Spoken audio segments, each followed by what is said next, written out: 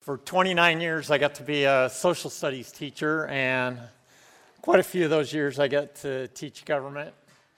And so when I started thinking about what I would talk about the day after the election for the chapel, I naturally gravitated a little bit toward what the Scripture has to say about government.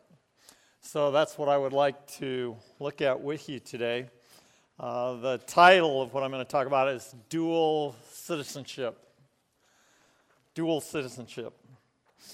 And I'm right in there with Gordon on what he said as he was praying there, that the election results, obviously I made this, I thought about this message before the results were in last night. I was thinking about it before then for sure.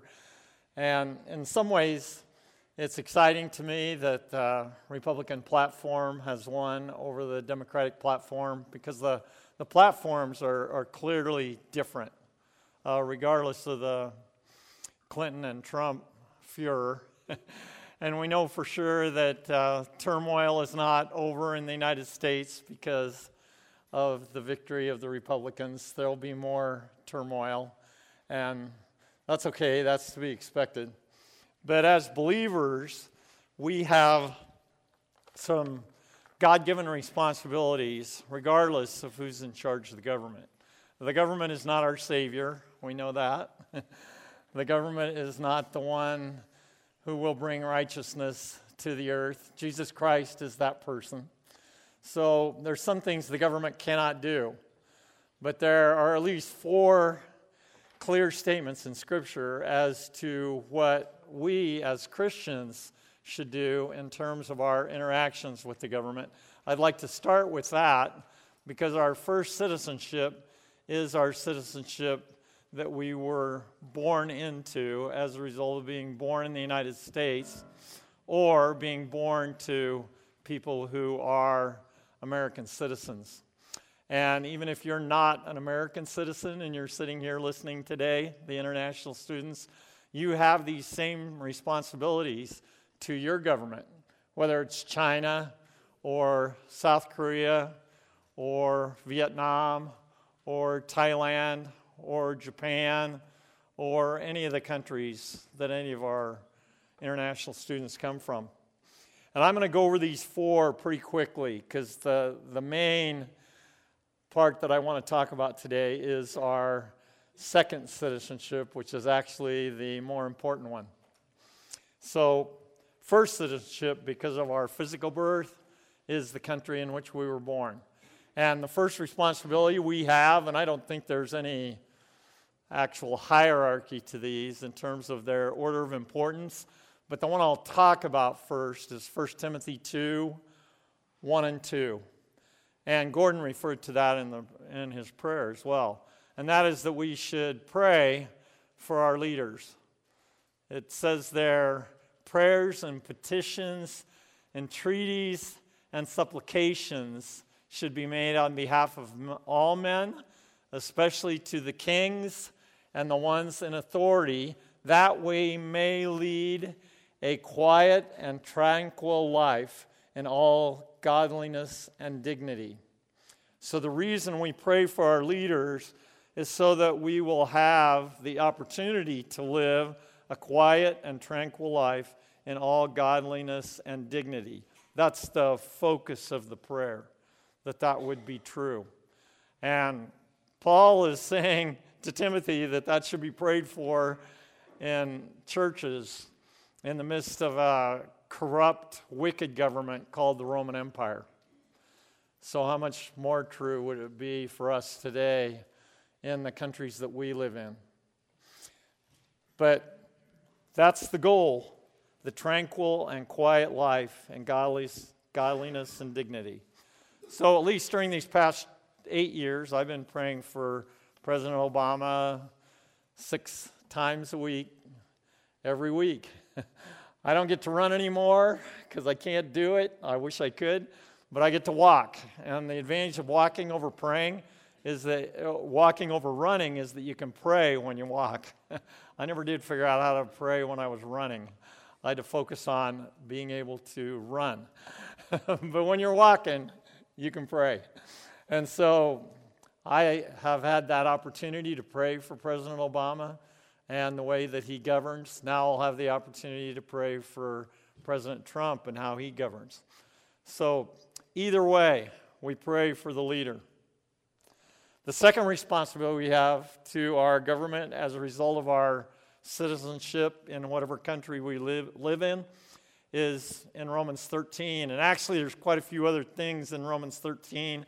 I'm just going to pick one of those. Romans 13:7 says that we are supposed to pay our taxes.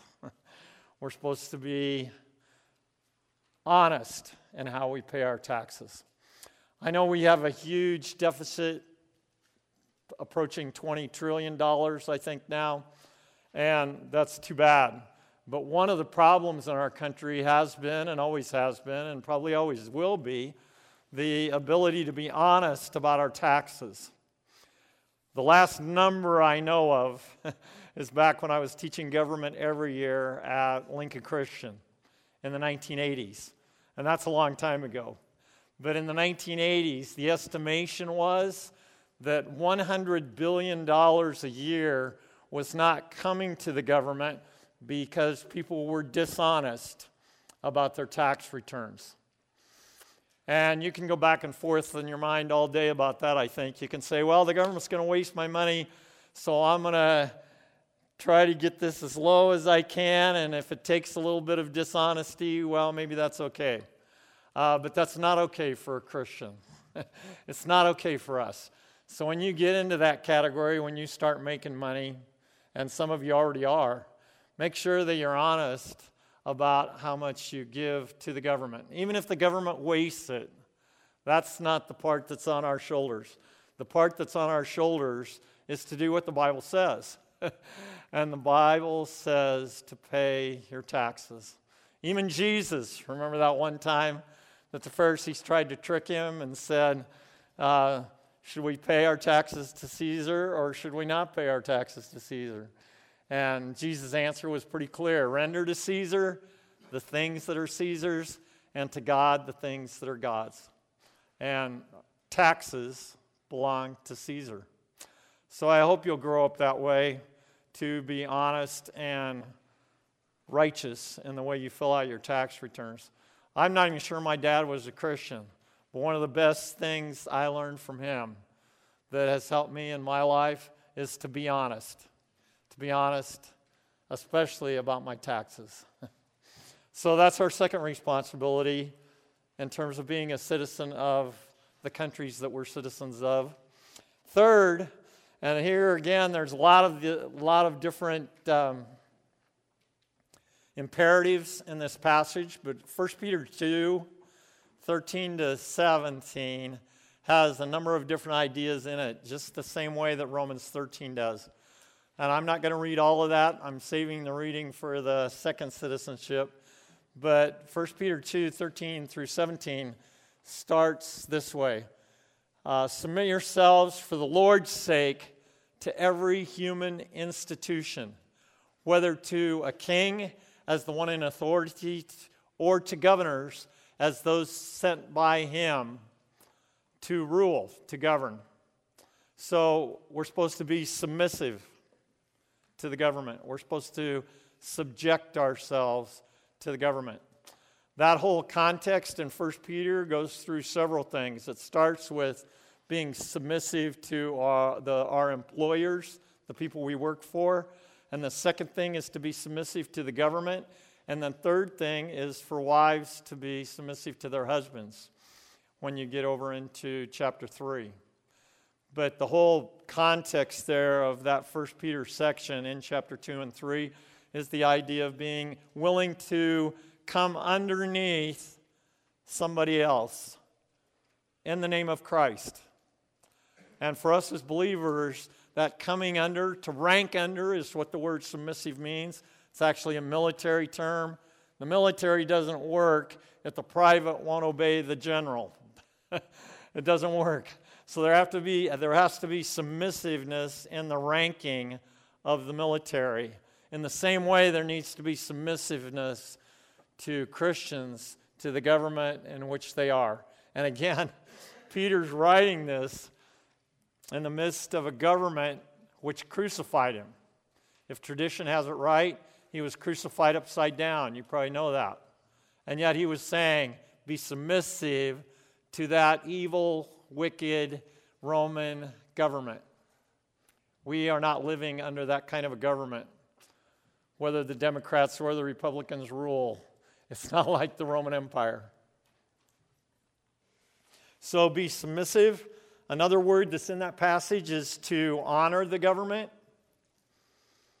And I like the middle verse. I will quote this one. Verse 15, out of those 5 verses, that's the one that's right in the middle of that. And it says, for such is the will of God, that by doing right, you may silence the ignorance of foolish men. So it's the will of God. As far as I am aware, and I won't go through all those verses right now, but in the Bible there are only 4 clear statements when it says this is the will of God. And this is one of those 4. And it says the will of God is to do right in your relationship with the government. That is a high priority for God, that a Christian would be willing to do what the Bible says to do about the government. To honor the government, to be submissive to the government. And number 3, this one's another tough one, and we see, I'm sorry to say, violations to this every day. And our news media is probably the biggest offender. And I hope you will not be an offender in this category. But Paul said this when he was on trial before the Sanhedrin. Apparently, his weakness may have been poor eyesight, because he said something about the leader of the Sanhedrin, and it was a negative thing that he said. And then one of the other people standing there that was like a policeman struck Paul and said, do you speak evil of a ruler? And Paul, in the midst of that, you can look it up in Acts 23 if you want to see the whole story. But in verse 5, he apologized. He said, I was wrong because I should not speak evil of a ruler. How many times do we hear on the talk radio shows people speaking evil of President Obama, if you happen to be a Republican like I am, or the reverse? The other side speaking evil of the other side, the Republicans. We are violating that every day in our country. It's against what God has to say. Paul apologized for doing it wrong. We ought to apologize and stop. We ought to stop speaking evil of a ruler of our country. We should not do that. Honor the king. In this case, the president. There is one more idea that I'll give you that is also true. And so it's kind of a 5th one, but those are the 4 main ones that we just went through. But there is a 5th one. In Acts 5:29, Peter and the apostles, when the Sanhedrin said, you can't talk about Christ anymore, you can't do that. And Paul's answer, Paul wasn't on the scene yet. Peter's answer to lead the apostles was, you know the verse, I'll bet, Acts 5:29, we must obey God rather than men. So there are times when a Christian has to say, I'm sorry, God's calling is a higher calling, so I will obey God rather than men. So in the midst of those 4 that we just talked about, the praying, the paying taxes, the submitting, the honoring, the not speaking evil of a ruler, there is an exception. In that case, it was an exception because the Sanhedrin, the ruling political and religious leader of the Jews, that body of 70 men, said, you can't talk about Christ anymore. And Peter and the apostles said, sorry about that, we're talking. And they continued to, and we can be glad for that because we're part of the result of that the gospel is still being spread through the Gentile world today. So that's our first citizenship. I think our second citizenship is ultimately more important. Well, I don't think that. I know that from the scriptures. But that's our citizenship that we have in heaven. And that is our second citizenship because our first citizenship happens when we're born physically. Our second citizenship happens when we're born spiritually. So some of you in here may be citizens of heaven. In fact, I would assume most of you. And then there may be some who are not citizens of heaven yet. And I'll bet you know the verse, or I hope you do. It's a great verse. Philippians 3:20. For our citizenship is in heaven, from which also we eagerly wait for a Savior, the Lord Jesus Christ. So in our second citizenship, being citizens of heaven, in Philippians 3:20, and that started the day you were born again. So for me, I became a citizen of heaven on January 12th, 1975. So I've been a citizen of heaven for a little bit of time, but not nearly as long as I would have been a citizen of the United States. That happened on May 7th, 1947. But there are 2 times there when you become citizens, hopefully, citizens of the earthly country in which you were born, and then, by God's grace, citizens of heaven, when God, through His grace, helps you understand the gospel and you believe the gospel. So what about this citizenship? And we have great things to look forward to. I want you to turn with me now to Psalm chapter 2. That's where we'll spend the rest of our time this morning. The book of Psalms has many, I don't know how many, but it's a high percent of the book of Psalms, what are called messianic psalms. Messianic means that they have reference to Jesus Christ, even though it's Old Testament. And particularly out of those messianic psalms, there are 12 of those psalms that are called royal messianic psalms. And royal messianic psalms have to do with Jesus' leadership or kingship on this earth during a time period that we call the millennium. Now, there's some different views about that millennium that true Christians can have. I think the one that you hear most often and the one that I would hold to is that there actually is going to be 1,000 years that are going to be real time, real life, not just some sort of pie in the sky by and by, but a real life thing where everybody that's a true Christian will be there.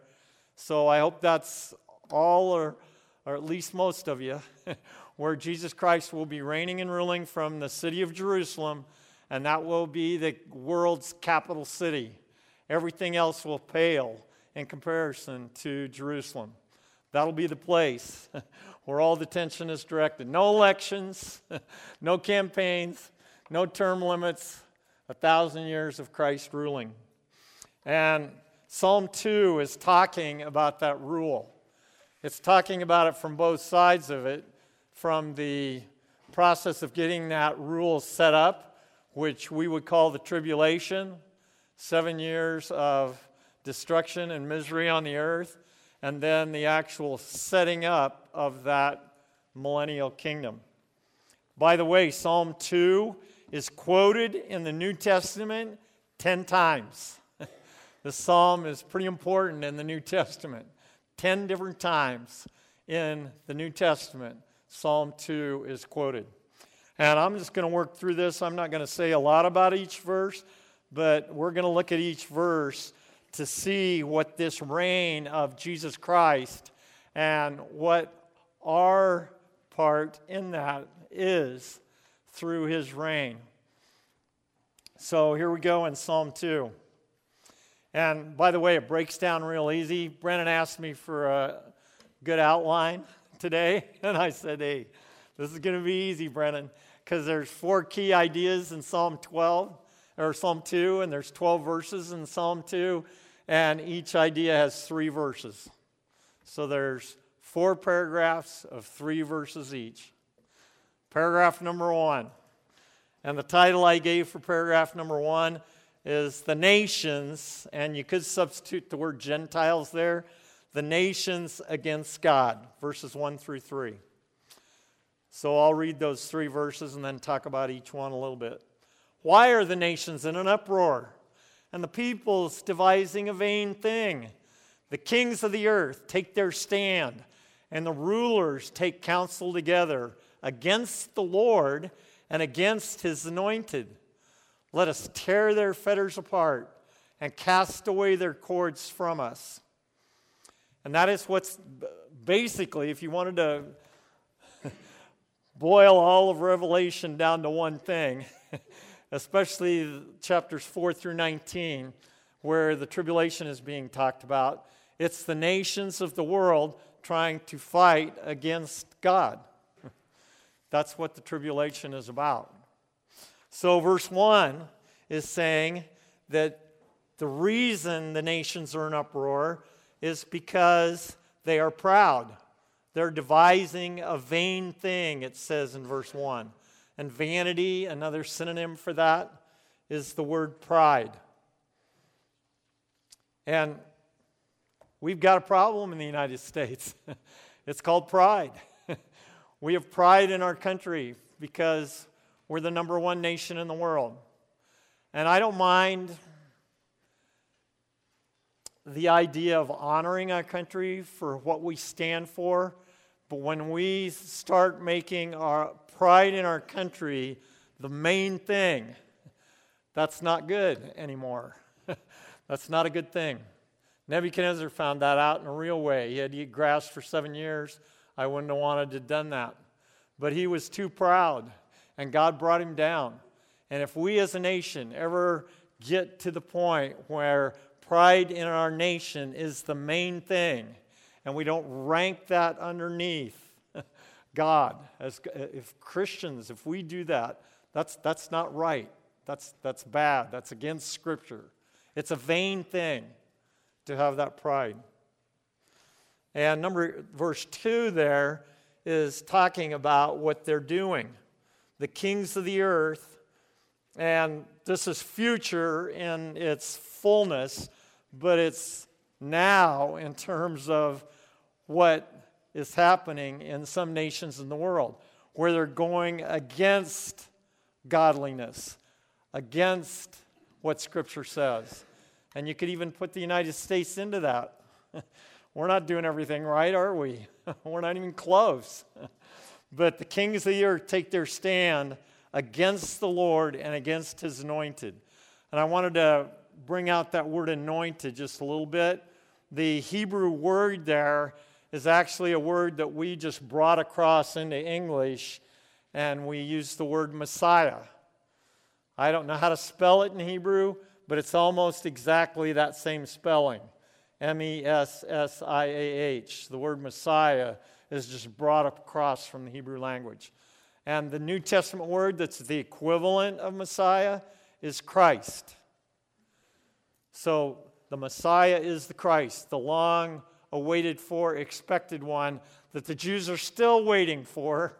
The Christians know that he came the first time when he was born in a manger.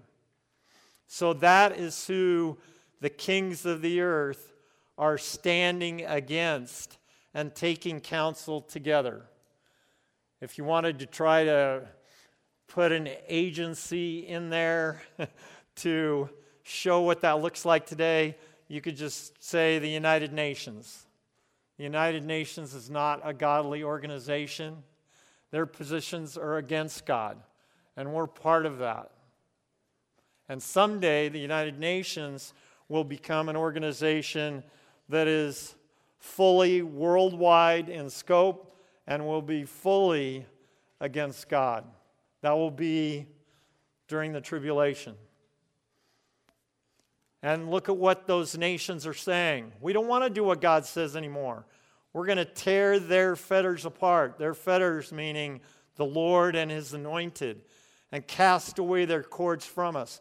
And some people look at Christianity like that. I think it's too bad, but it's kind of a confining thing. There's things you've got to do, and there's things you can't do, and that puts you in a box, and you want to get free from that. So let's get rid of that. And I understand that a little bit because I wasn't a Christian for 27 years. But Christianity, outside looking in, looks confining. We know that if we've truly trusted Christ, it's not confining at all. It's freeing because we're in right relationship with the God of the universe. But a non-believer doesn't get that. That doesn't make any sense. That's all what the hippies were about. And I was a hippie for a while. Not a true hippie every way, but got the long hair, did the hitchhiking. I got to do that part. But I remember that. We wanted to get rid of all these confining things. We just wanted to be free and do whatever we wanted to do. So hitchhike out around the world and waste your life.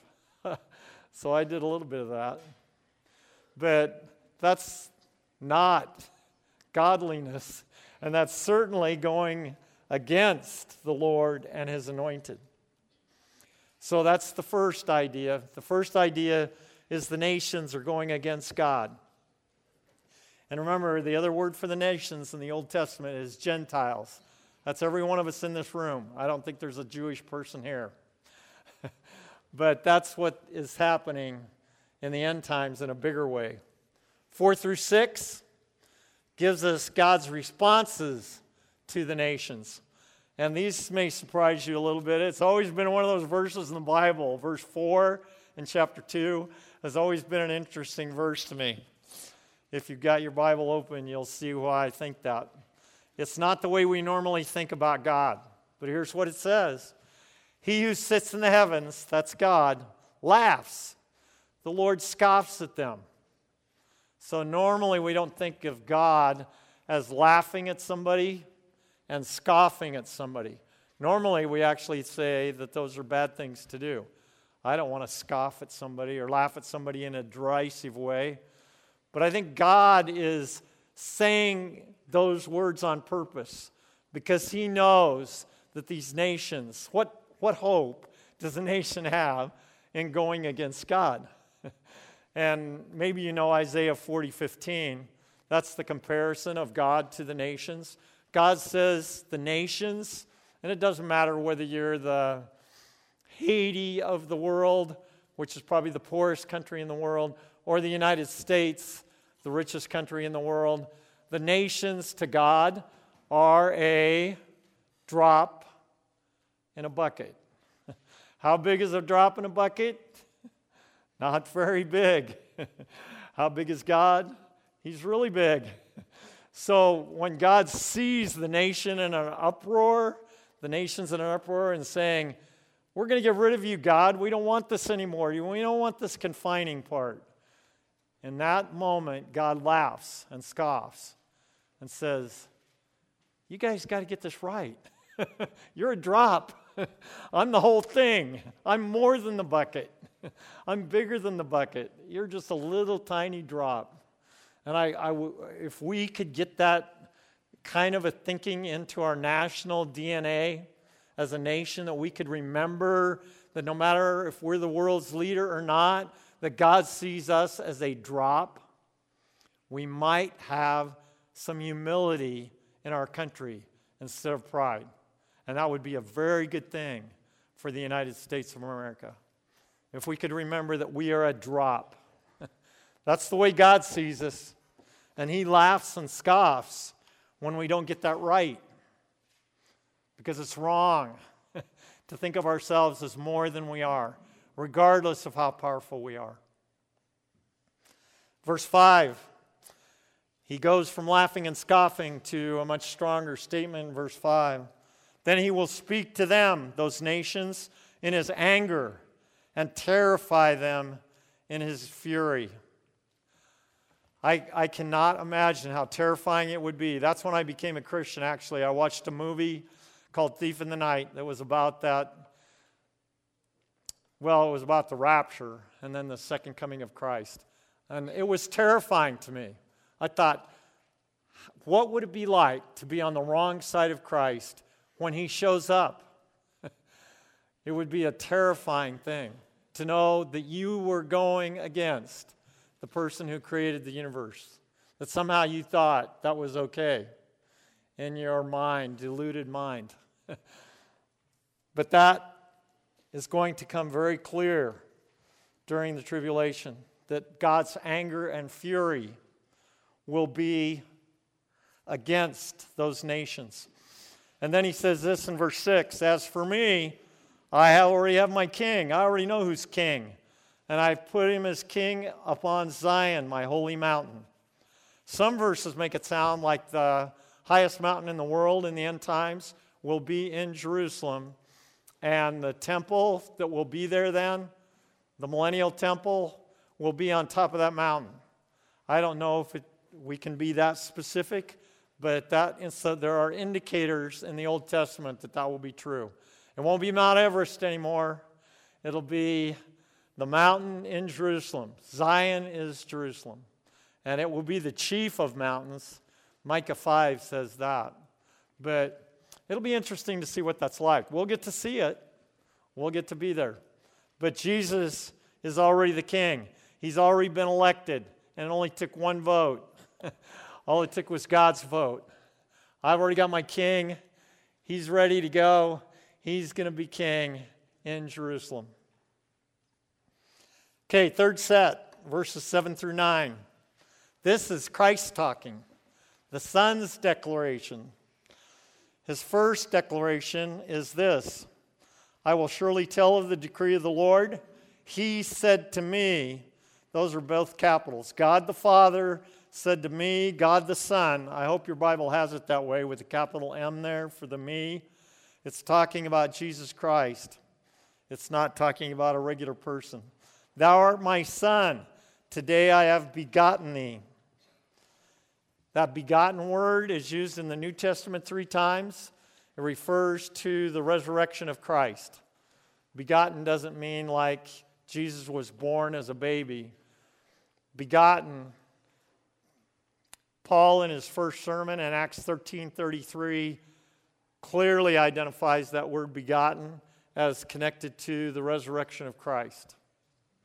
So it's his resurrection that was his triumph over the enemy and ultimately his reign and rule during the millennium. So God installed Christ in verse 7, and Jesus knows it. And then verse 8, Jesus says, "I've got an inheritance, and my inheritance is the nations." So if you wanted to look at that, the United States is part of Christ's inheritance. Verse 8, "Ask of me, and I will surely give the nations as thine inheritance, and the very ends of the earth as thy possession." So Christ owns the nations. He rules over the nations. And then how he does it, this is the part that I think will look very interesting for us, because it's not going to be the meek and gentle Lamb of God. It's going to be the Lion of Judah who is ruling and reigning. It's going to be a much different Jesus Christ than we think of when we think of Matthew, Mark, Luke, and John. This Jesus Christ, read verse 9. Follow with me. "Thou shalt break them with a rod of iron. Thou shalt shatter them like earthenware." Jesus Christ's rule is going to be a rod of iron. For us as his people, we're going to help him rule. That won't seem so hard to deal with. But for anybody who tries to go against Christ's rule, it will be a rod of iron. It will be a strong rule with swift justice that will probably include capital punishment. I don't know how everybody voted on that this time. Well, I don't know what the results of that are yet, but it will be swift and true and just. It'll be righteous from Jesus Christ. I got to give you the picture when he comes. It's one of my favorite passages in the Scripture. Revelation 19:11 through 13. Anybody that thinks of Jesus Christ simply as a little baby in a manger will have to wake up to a reality in Revelation 19. "And I saw heaven opened, And behold, a white horse, and he who sat upon it is called Faithful and True. And in righteousness he judges and wages war. And his eyes are a flame of fire. If you can imagine looking at Jesus Christ's eyes and seeing a flame of fire. And I saw his eyes as a flame of fire. And upon his head are many diadems. And he has a name written upon him which no one knows except himself. And he is clothed with a robe dipped in blood. And his name is called the Word of God. We don't get that picture of Jesus Christ in Matthew, Mark, Luke, and John. But we do get that picture of Jesus Christ when he comes again. And then the next verse, verse 14 in chapter 19, says he has an army. Guess whose the army is? It's us. We're the army. The bride of Christ is the army. We're still dressed up like we were at the wedding feast. It says we were dressed in white linen. I hope they're not dresses. I don't want to wear a dress, but the bride of Christ, I'll do what Christ puts me in. It'll be a good thing, right? Guys, we can handle it. But we're going to be on white horses. We're coming behind. We're with Christ, leading the charge as we come down from heaven. And then it says in verse 15 that he's going to set up a rule on this earth, which he is going to rule with a rod. You're not going to be surprised, are you? Rod of iron, right out of Psalm 2. He's going to rule with a rod of iron. If you ever want to be excited about the second coming, please read Revelation 19. It's a tremendous passage. The only part is I don't like horses, but maybe I'll be okay. Dress and a white horse, maybe somehow I can do that. So that's the rule. And then the final part, and I'll finish here pretty quick, but there's exhortations. There's actually, it calls of warnings here to the rulers. Now therefore, O kings, show discernment, verse 10. Take warning, O judges of the earth. And there's 4 ideas quickly in these last 2 verses. Worship the Lord with reverence. I wish they'd use the King James Version word there because that is the Hebrew word. It's the word fear. It's more than reverence. So the first warning is worship the Lord with fear. And then rejoice with trembling. You can even get the idea of that fear idea in the trembling word. That's the first 2 warnings. And then the second 2 warnings are the idea that there is no middle ground here. You're either going to be on one side or the other side. And the first side is the one you don't want to be on because that involves God's wrath. King James actually says, kiss the Son. I got to give you this quick because I never kissed a girl till I got in college. So if you guys are like me, that might not have happened yet. And that was a scary moment for me when it did happen. But at any rate, kiss the Son doesn't mean like we think about kiss. Kiss the Son is actually the Greek word for phileo, the brotherly love. It's a kiss of relationship. That's what it is. It's not the kiss of girlfriend, boyfriend. It's the kiss of relationship. And it says you should kiss the Son because you need that relationship. Otherwise, he's going to be angry and you're going to perish, for his wrath may soon be kindled. You don't want to be in the verse 12, first part, but it ends on a great note. And this is for all of us who are true believers in Christ. Blessed are all who take refuge in him. So taking refuge in Christ is what keeps us from the negative side of his eyes being a flame of fire and coming to rule with a rod of iron. And I trust that all of you have put your trust in Christ. This to close. Regardless of our earthly leaders, and now we're going to be able to say President Trump, at least in January, when he actually, and you guys know this from government class, we didn't really elect the president yesterday. I think that this year it's December 19th when all the electoral college gets together and the votes are counted by the Congress, and then the actual election takes place. And then the installation, the inauguration happens in January.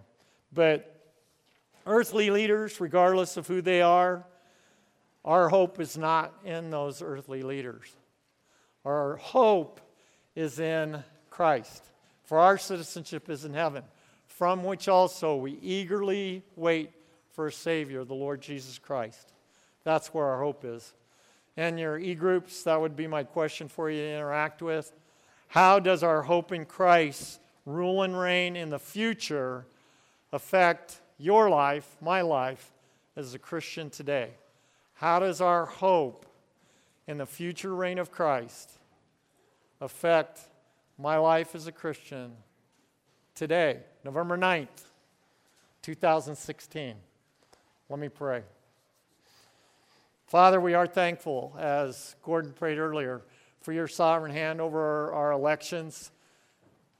I'm personally thankful for the Republican platform winning, which has to do with at least more things that are godly things. And I do pray for wisdom for those new leaders that have been elected as we make this transition over the next couple months, that they will follow what the platform says. But regardless of that, I do thank you that your reign and rule is secure, that nothing changed from yesterday. You're still king. You will always be king. And I thank you that that will be very evident during the millennium when Christ is on this earth in physical form, in a physical place in Jerusalem, and that we will see that rule and reign, and that we actually, all of us who are true believers in Christ, will get to enjoy that reign together with you and actually to help you. We look forward to that with great expectation. We pray for wisdom for us and what that looks like today as believers in Christ. We pray all this in Jesus' name. Amen.